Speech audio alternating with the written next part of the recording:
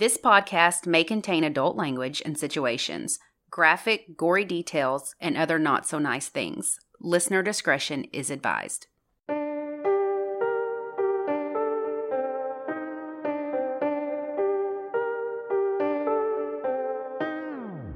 I'm Lacey. And I'm Ashley. And this is United States of Murder. The Patreon! Yeah, this time we're doing musicians. I'm real excited about this. This is a topic I think we can do again. Oh, for sure. Because I was trying to do one that wasn't overdone, so... Well, no, same. Like, can't do Kurt Cobain. Well, I could, but, Can't that do would take Freddie me Mercury. forever. Right. Ugh. No. I was writing this, and in my mind, I'm literally a true Hollywood story. Yes. It's going to fall flat. It's nowhere compared to Behind the Music or any of that. But in my mind, that's... Ready? Yes. People die every day. Why are celebrities or rock stars any different? It just is. It's more shocking to us, and so many more people seem to care.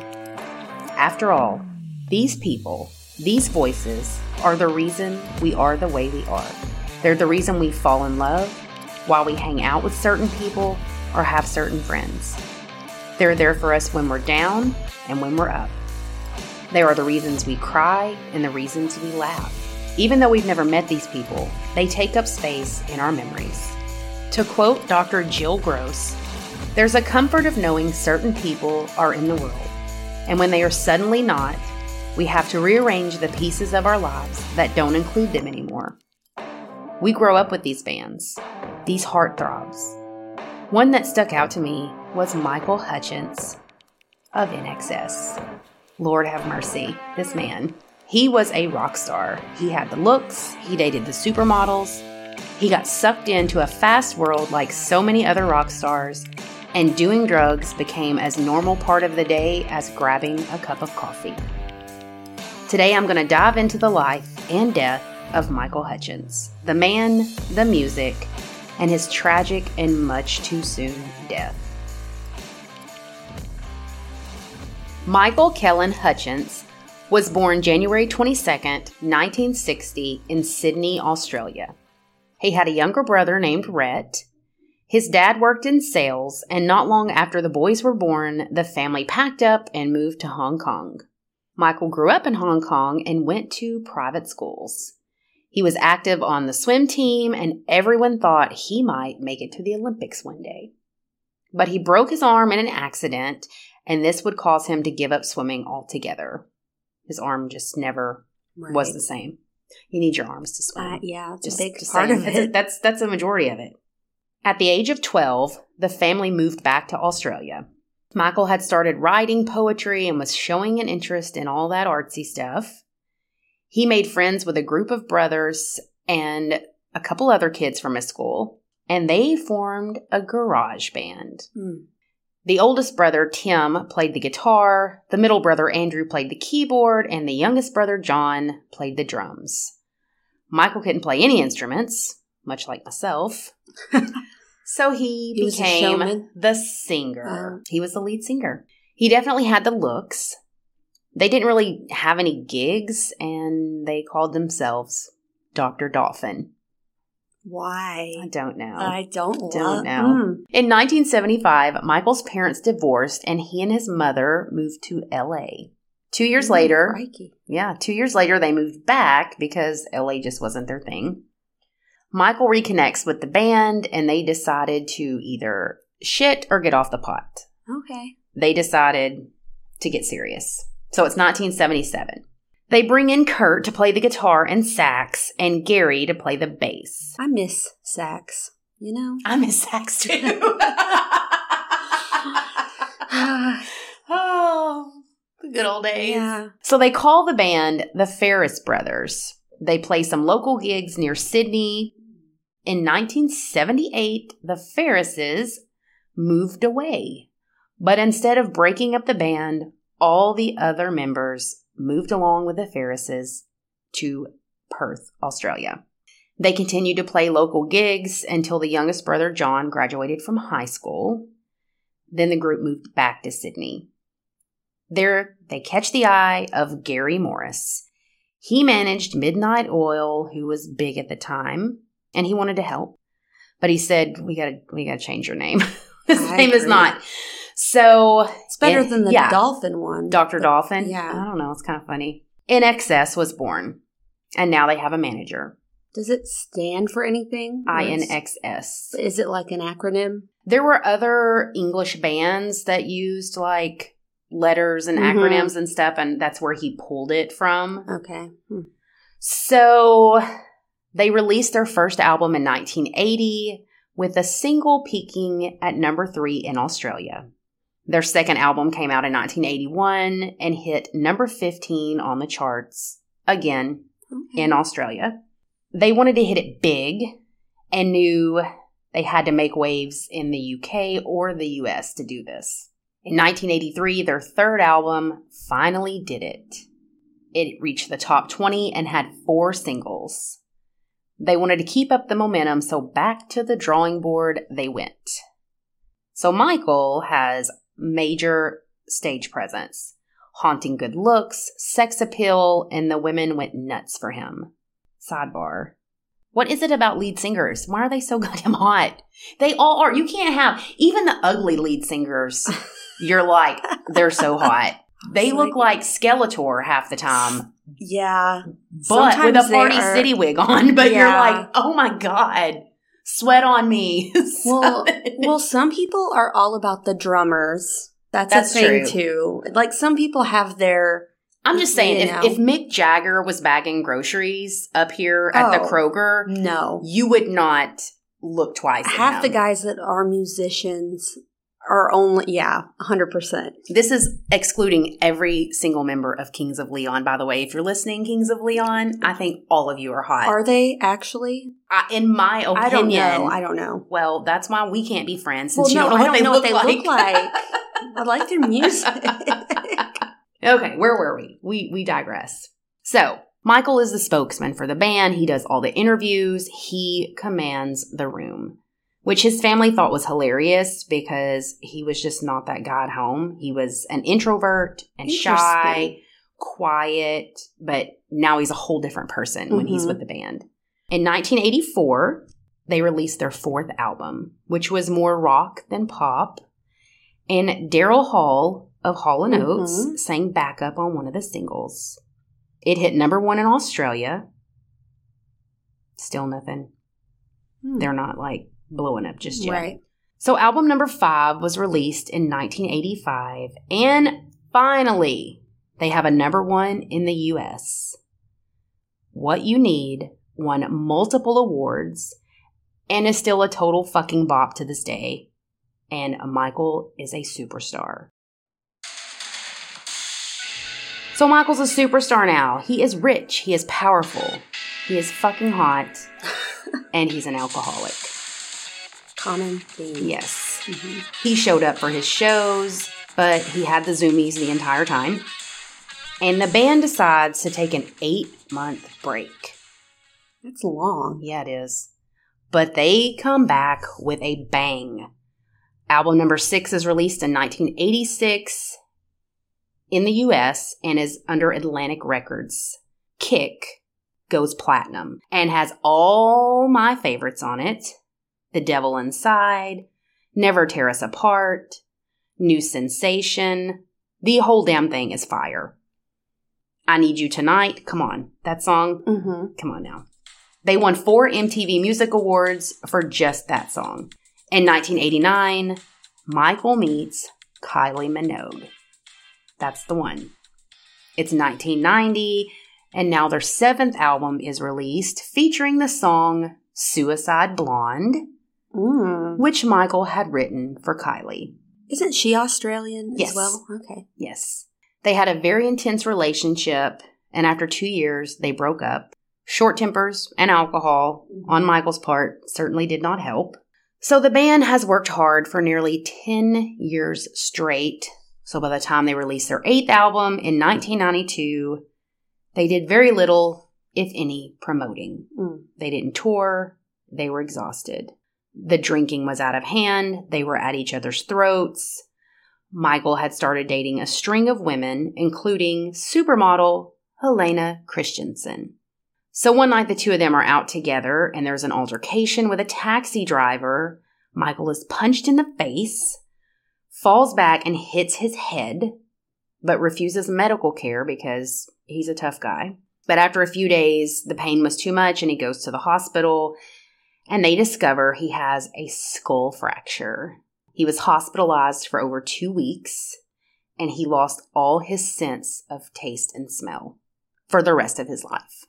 One of my friends, her mom was kicked by a horse and has never been able to smell or taste since. I lost all my sense of taste and smell back, a few years ago.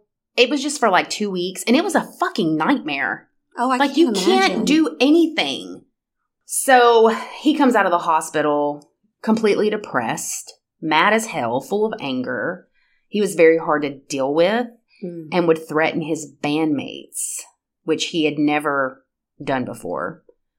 So after their next album, they decide to take some time off. Michael's become unbearable and they just need a fucking break. During this time, Michael meets Paula Yates in 1994 when he's a guest on a show that she is presenting on. They fall hard for each other. She was activist and rocker Bob Geldof's soon-to-be ex-wife, and those two shared 3 daughters together. So Bob Geldof was in a band called the Boomtown Rats. Oh my God. They had the song called I Don't Like Mondays. Oh, yes, yeah, yes. About that girl, yeah. The school shooter girl. Ew. In 1984, images of hundreds of thousands of people starving to death in the Ethiopian famine were shown on a BBC News report. They were the first to report this and described it as biblical famine. Bob decided to do something to help, and he creates Band-Aid and the song Do They Know It's Christmas, which made a shitload of money, over $24 million to be exact, to go towards feeding Africa. That's awesome. It's super awesome. This inspired We Are the World, which was written by Michael Jackson and Lionel Richie. This song included Bob Dylan, Cyndi Lauper, Tina Turner, Bruce Springsteen, Stevie Wonder, and so many more, and raised over $44 million to aid for Africa. And to this day, I will cry until I throw up if I hear the song. I'm just saying. I remember that music video. Yes, It was so sad. So Bob Geldof is like, I bet we can make even more money for them and bring more attention to this. And Live Aid is born. It's a huge concert. It's going to be televised. It's going to be played on 2 different continents on the same day, one in London at Wembley Stadium and one in Philadelphia at JFK Stadium. It was one of the largest satellite link-ups and television broadcasts of all time, with an estimated 1.9 billion people watching in the audience in 150 nations.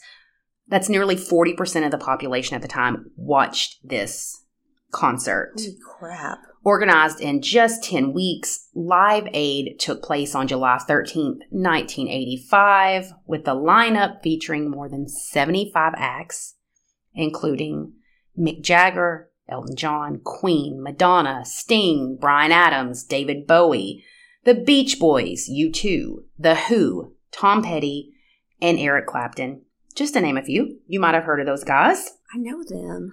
Phil Collins performed at both London and Philadelphia. He took a Concorde jet from one to the other and performed on both stages in the same day. But it was Freddie Mercury who stole the show with his performance. He went from Bohemian Rhapsody to We Will Rock You, ending with We Are the Champions. If you've seen the movie Bohemian Rhapsody, it starts and ends with this performance. I can't even fucking imagine how awesome that would have been to see. I mean, Bonnaroo who? I know, They right? do not put on They don't. things like this to raise money. They don't. Yeah, you're right. For for it's crazy to me that all of these people just signed on and did this. Anyways, I'm just giving you a little backstory of who Bob Geldof is. He's a little famous, kind of a big deal, and he was knighted by Queen Elizabeth. So this is who she's divorcing. Wow. To hook up with Michael Hutchins. Just saying. So they're in the middle of this bitter custody battle. Okay, and he's got a lot of freaking money, obviously. Yes. It's very public. Mm-hmm. And the fact that she is not yet divorced from him when her and Michael start dating, and him having the reputation of being a heavy drinker with a bad temper, did not help the public's view on this relationship. Mm-mm. But they didn't care. They were completely mad about each other. Mm. And both Paula and Michael were addicted to drugs. Yeah. Hers was heroin. Golly. His was prescription drugs and cocaine. He was self-medicating. His head?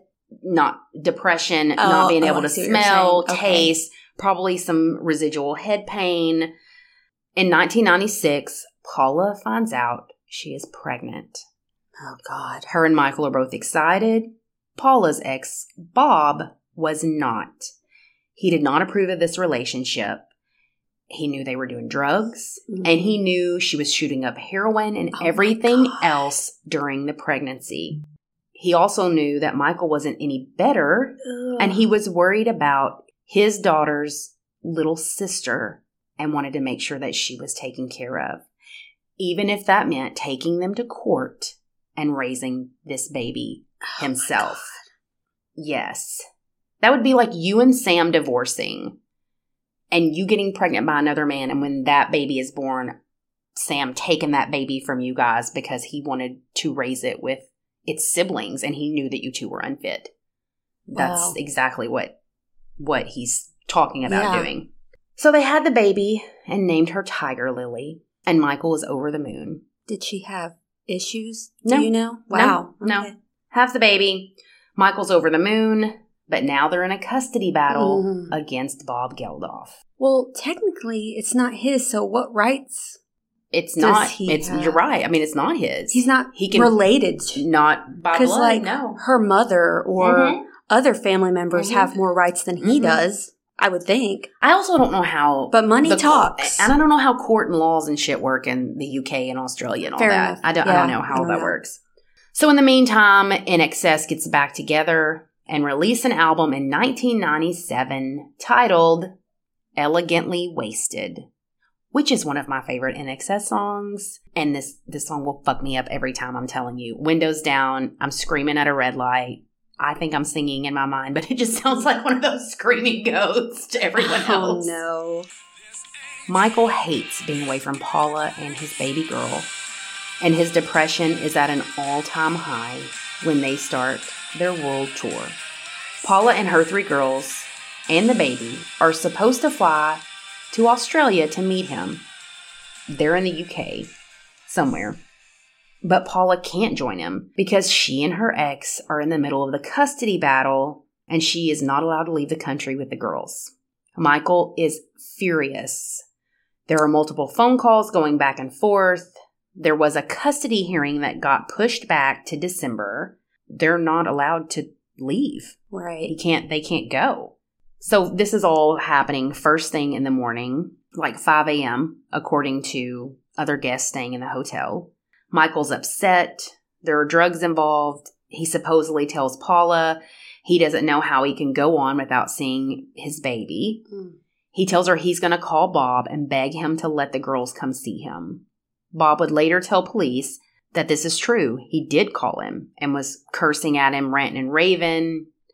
Then he calls his ex-girlfriend around 9:54 a.m. He's upset. He says he needs to see her. So she shows up about an hour later, but he doesn't answer the door.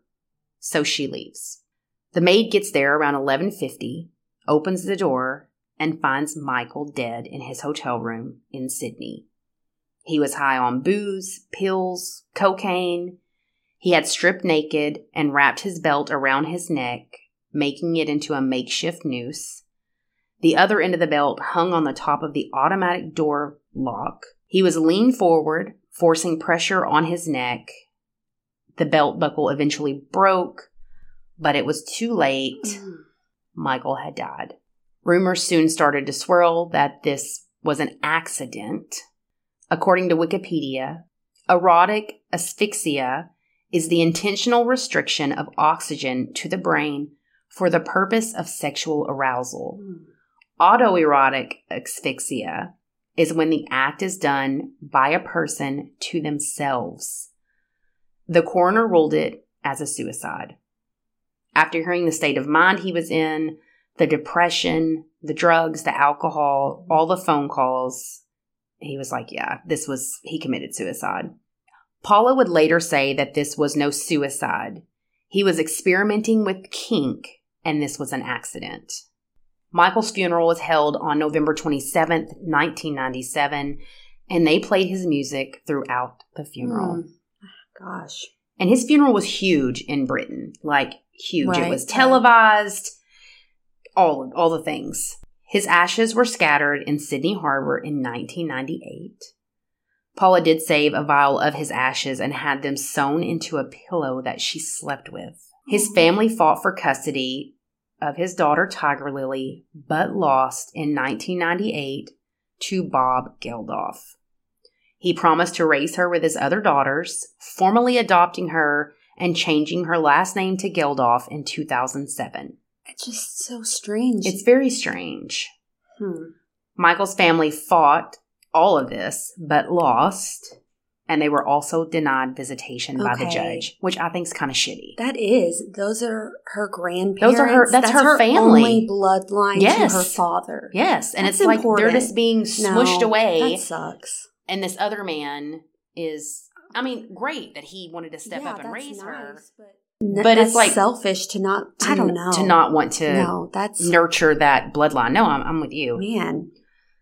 So in September of 2000, Paula Yates, Tiger Lily's mother, died at the age of 41 of a drug overdose. Oh, this poor child. I know. And that's the tragic death and life of Michael Hutchence of INXS.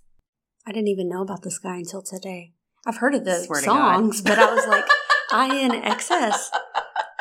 Man, that is... Yeah, it makes you definitely want to look deeper into... Yeah, because I see both. I mean, if he's talking about suicide and he's an addict, but also, I don't know. There's been other people that have died that way, right? Celebrities. Yeah. I can't think of any off the top of my head. I found a Ranker article. Oh, it lists Michael. David Carradine from Kill Bill. A lot of people I don't really know. Albert Decker. Kevin Gilbert. Do you know him? Yes, but how? I recognize his photo. He worked with Madonna, Michael Jackson, and Eddie Money. He was found with the black hood over his face and a leather strap connected to his headboard. That stuff freaks me out. Being choked? I don't want to die like that. I don't know. I'm accident prone. I don't need to bring it onto myself. So my case today is kind of similar, and it's not a surprise because it's a musician. I mean, I feel like alcohol and drugs. It's a disaster. Yeah, it's a recipe for disaster. If you're a musician, I'm sorry. So today I'm going to talk about Elliott Smith. For those of you that aren't familiar with him, he was a lo-fi folk indie rock artist. Some of his songs were more so indie pop, but he had a distinctively melancholic voice, and he was a member of the thriving music scene of Portland, Oregon in the mid-90s. Elliott Smith's birth name was Stephen Paul Smith, and he was born on August 6, 1969 in Omaha, Nebraska. His parents divorced when he was just a baby, and his mom moved with him to Duncanville, Texas. He unfortunately had a bad childhood. He had a stepfather named Charlie Welsh, who Elliott said sexually abused him as a child, but his stepdad always denied this. Oh my God. Yeah, and Elliott wrote about this in Some Song. That's the title, Some Song. His family frequently attended a local Methodist church, but Elliott later said that going did little for him except make him really scared of hell. Oh my God. He started getting into music at a young age, and at just 9 years old, he started playing piano. And at 10, he learned the guitar from a small acoustic guitar that was bought for him by his dad. At 10 years old, he composed an original piano piece called Fantasy that won him a prize at an arts festival. Very impressive for a 10-year-old or just anybody. Yes. Well, later when he was 14, he decided to move to Portland, Oregon and live with his dad. His dad worked as a psychiatrist there. And it was around this time that Elliot started experimenting with drugs and drinking. Like drinking heavily. He was still into music though. He played clarinet in high school and still played piano and guitar. He went on to graduate from Lincoln High School as a National Merit Scholar. It was after he graduated he decided to change his name. He thought Steve sounded like a jock's name, and Stephen was too bookish. There's also speculation that he was inspired by Elliott Avenue, which is a street he had lived on in Portland, or that maybe it was just suggested by a girlfriend. In 1991, Elliot graduated from Hampshire College in Amherst, Massachusetts, with a degree in philosophy and political science. While there, he formed the band known as Heat Miser. All these early bands, he formed this with classmate Neil Gust. They were semi-successful, depending on how you look at it. After 5 years, they were signed to Virgin, but right after they signed, they disbanded. Elliot had already started his solo stuff when the band was still together, so he just continued to do that when they disbanded. In the early 1990s, Elliot's girlfriend at the time convinced him to send a tape of songs he had recently recorded on a borrowed 4-track to Cavity Search Records. Cavity Search, yeah. Ooh. Cavity owner Christopher Cooper asked to release the entire album of songs, which surprised Elliot. He was only expecting a deal for a 7-inch record. The album became Elliott Smith's release, Roman Candle, in 1994. It had mixed reviews, but the album would be the start of his musical journey, like his career, not just, This also really surprised him because he's in the Pacific Northwest in the heyday of grunge. Yeah. And his music was not grunge. In early 1997, he released his self-recorded third solo LP called Either Or. Several of his songs made reference to drugs. He explained that he used the theme of drugs as a vehicle for conveying dependence rather than the songs being about drugs specifically. Sure, Jan. Right? At the end of the Either Or tour, some of his close friends staged an intervention for his heavy drinking. This didn't change anything, and then he moved from Portland to Jersey City, and then from there to Brooklyn. Do you remember the movie Good Will Hunting? Yes. He recorded an orchestral version of Between the Bars for the movie. You've probably heard that song before. Probably. But yeah, it was for the movie, and he created a new song for the movie called Miss Misery, and the film had a few other songs, so the soundtrack was very heavy, Elliott Smith. Because of this, he was nominated for an Academy Award, and in 1998, he sang at the Oscars. And this is when Titanic swept the floor. It was that year. Nobody was going to touch it. Exactly.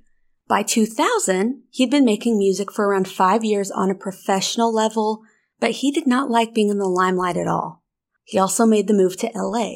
Around the time he began recording his final album, he started showing signs of paranoia. He believed that a white van was following him, and he would even have his friends drop him off for recording sessions almost a mile away from the studio. He would take a random path through brush, by cliffs, and then finally reach his location. It would take him forever to get to the studio because he thought he was being followed. He also started telling people that DreamWorks was out to get him. What? Yeah, he said they were breaking into his home and stealing songs off his computer. He was also hardly eating, but when he did eat, he only ate ice cream. Can't relate. I ate that and everything, but right. He'd go days without sleeping, and then he'd all of a sudden just sleep all day long. At this point, he had a well-documented drug habit, and he had even been seen wandering subway tracks late at night when he lived in Brooklyn. When he lived in Portland, he'd been using heroin, but by the time he moved to LA, he started smoking crack. Yeah. What the crap? It's hard. He was into the hard stuff. So this obviously made him a complete disaster on stage. He would forget the lyrics of his own songs, fall asleep on stage in the middle of songs, and he would be found in bar bathrooms passed out with needles hanging out of his arms. That's horrifying. It really is. I mean, it was just, whew. By 2002, he said he'd gotten clean by using neurotransmitter restoration. I've never heard of this. I looked it up and it said it's a type of therapy that speeds up the healing process of the brain's chemistry while detoxing. But his friends did notice a positive change in him, and he was working on a new album he would call From a Basement on a Hill, and he had the support of his then-girlfriend Jennifer. Jennifer Chiba was also a musician, and they allegedly met at Rockfest Festival and then later reconnected when Elliot moved to LA. But his friends gave a totally different story. They said that when he moved to LA, Jennifer became his drug dealer, and then that's how they became romantically involved. She allegedly got him hooked on new drugs. That's according to them. I'm not sure, but a drug counselor who helped Elliot through his addiction also later confirmed his friends' versions of events. I'm like, isn't that supposed to be private? But anyway. Right. Well, on October 21st of 2003, Elliot and Jennifer were at their house on Lemoyne Street, which isn't far from the Dodgers Stadium. Before lunchtime, they had an argument.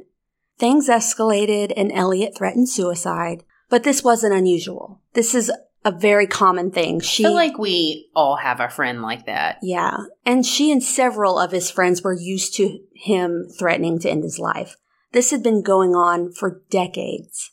Because of this, when he said that, she didn't take him seriously. Right. Because they've had this same argument a million times. So she ignored his threats and locked herself in the bathroom to get away from him. Soon after, she heard him scream. She went back to the living room and found him standing with his back to her. When she turned him around, she saw a kitchen knife sticking out of his chest. What? Yeah, jutting out of his ribcage. Elliot had stabbed himself in the heart. Oh my God. She pulled it out and he collapsed on the floor. She called 911 and performed CPR until the emergency services got there. Are you supposed to pull it out? I didn't think so. I don't know. I thought you were supposed to keep it in until, because when you pull something out, a shit ton of blood's coming out. So she called emergency services and he was taken to the hospital and had emergency surgery. Despite this, he was pronounced dead 20 minutes after arriving at the hospital. He was 34 years old.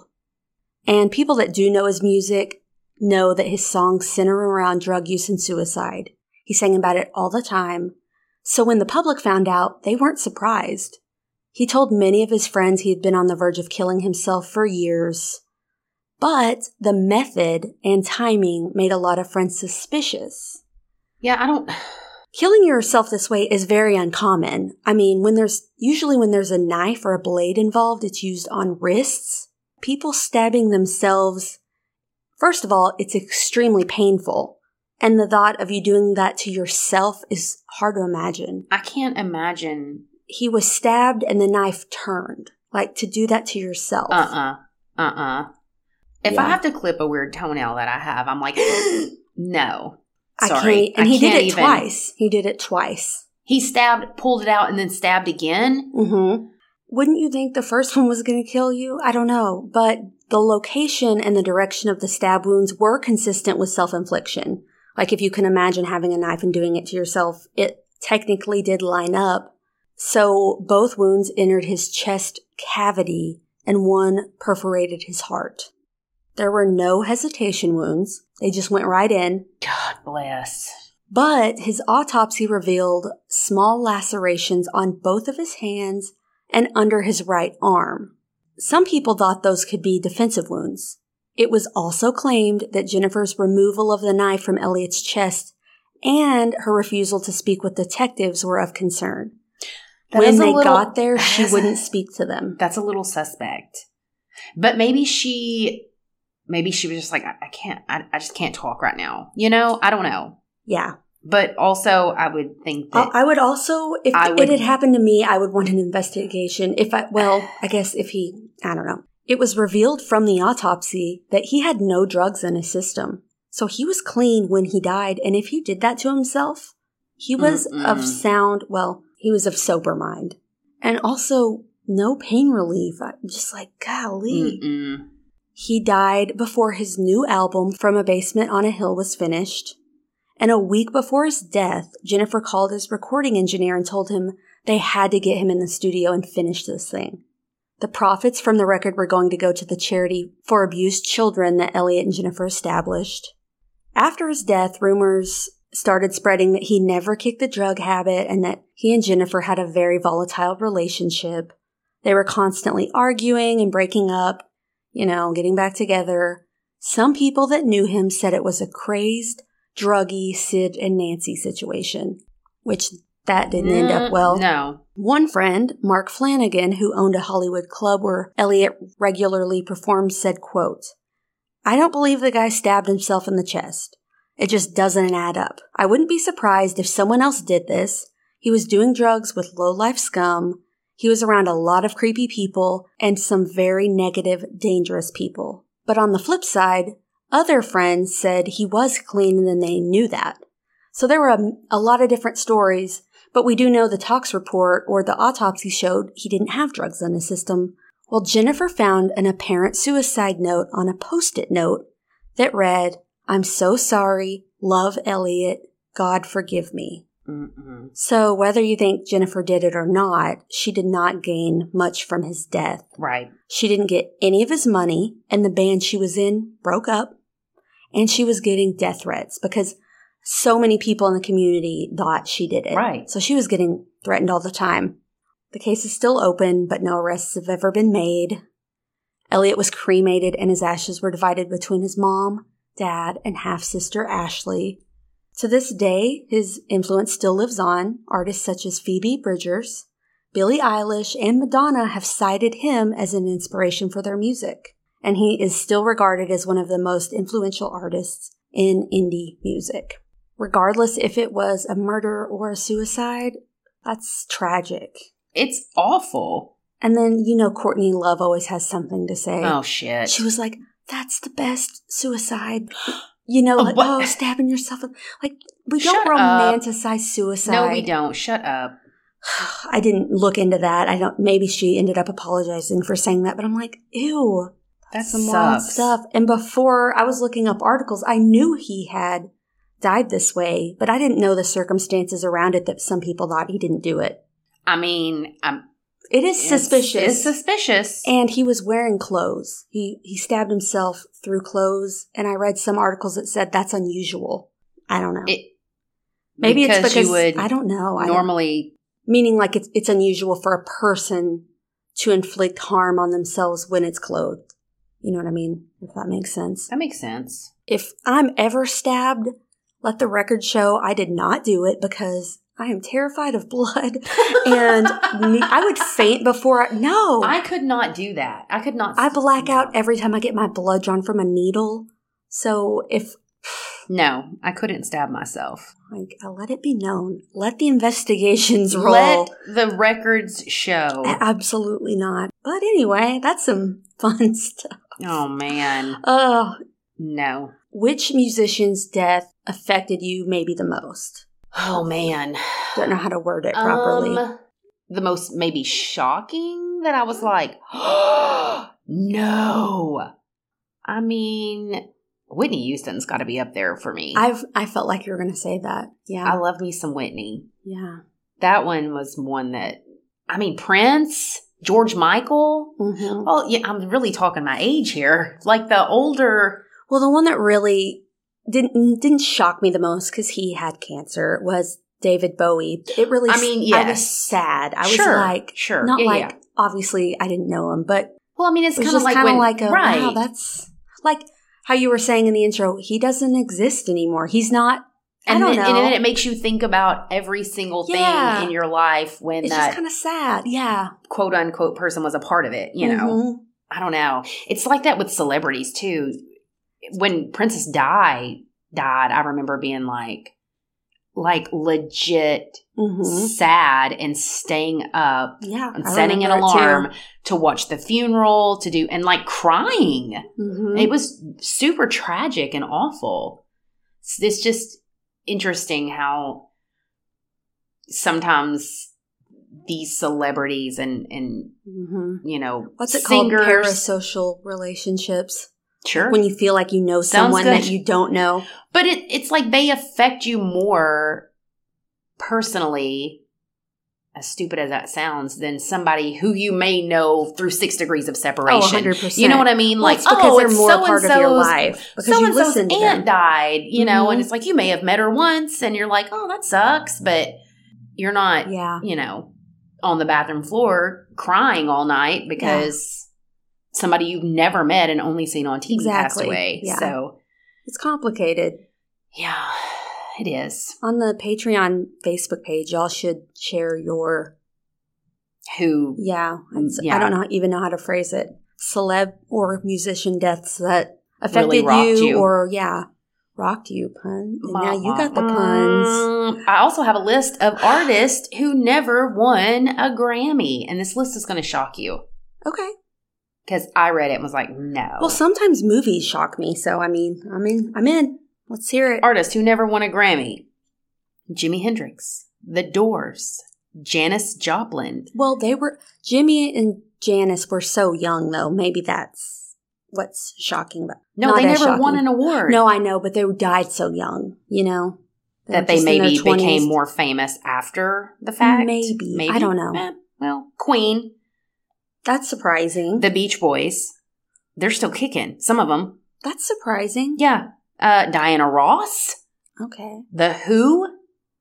Buddy Holly, who was another one that died super young. Yeah. Journey. Really?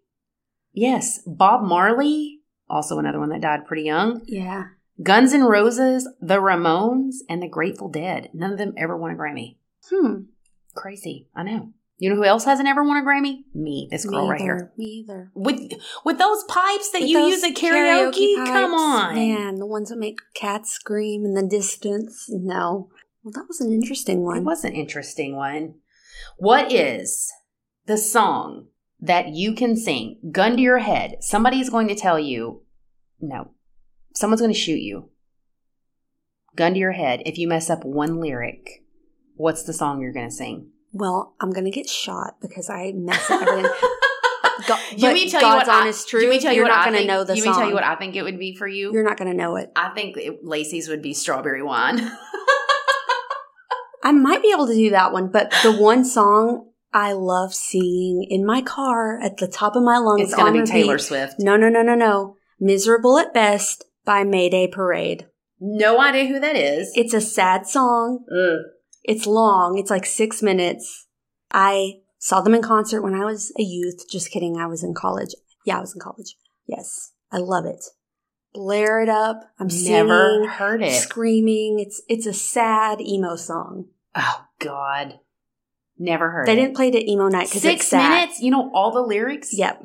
That's the one. That's a gun to my head. Oh, boy.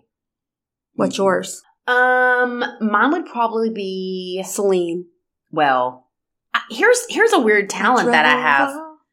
I can hear a song 2 times at most and will know every word. Really? It's a weird thing with me. I feel like I have to read lyrics. No, I can hear it. I may be saying some word wrong, but I can do it. It's bizarre. You should be on that show. I have played that game show.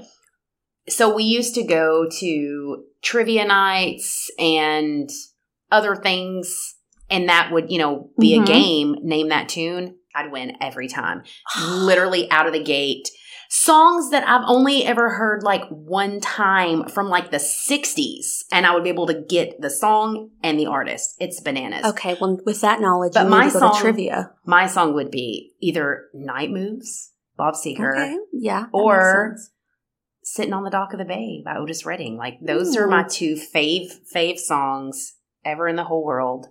Also, Pussy Control by Prince. I remember trying to get you to sing that at karaoke once, and you're like, absolutely not. I I even wrote your name on it and put it in. Lose my mind when that song They're comes on. having a Prince thing at the hall. I know. I want to go.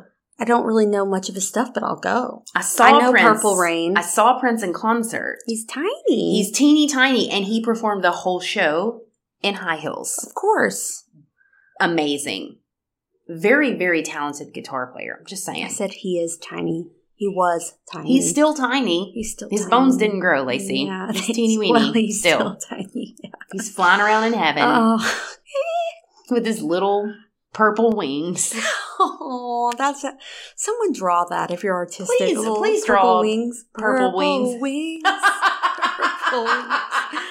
Things are escalating quickly. Oh, boy. Okay, what's our December Patreon? It's got to be some Christmas bullshit because that's what we do. I don't know. We did We've done so many Christmas. I know. I don't know. Christmas special shit. Okay, we'll think on it. It doesn't even have to be. We shouldn't do a Christmas because we'll have a Christmas special. Sure. It's too much Christmas. Yeah. Let us know what you think. We have time. What do you think we should do December's Patreon? I like this. This was Lacey's idea. This was good. Sometime out of the realm. In the future, we need to do a Hollywood one or something. Yeah. Or a lesser known Hollywood one. I don't know. Anyway, till next month. Bye. Till next month. Bye.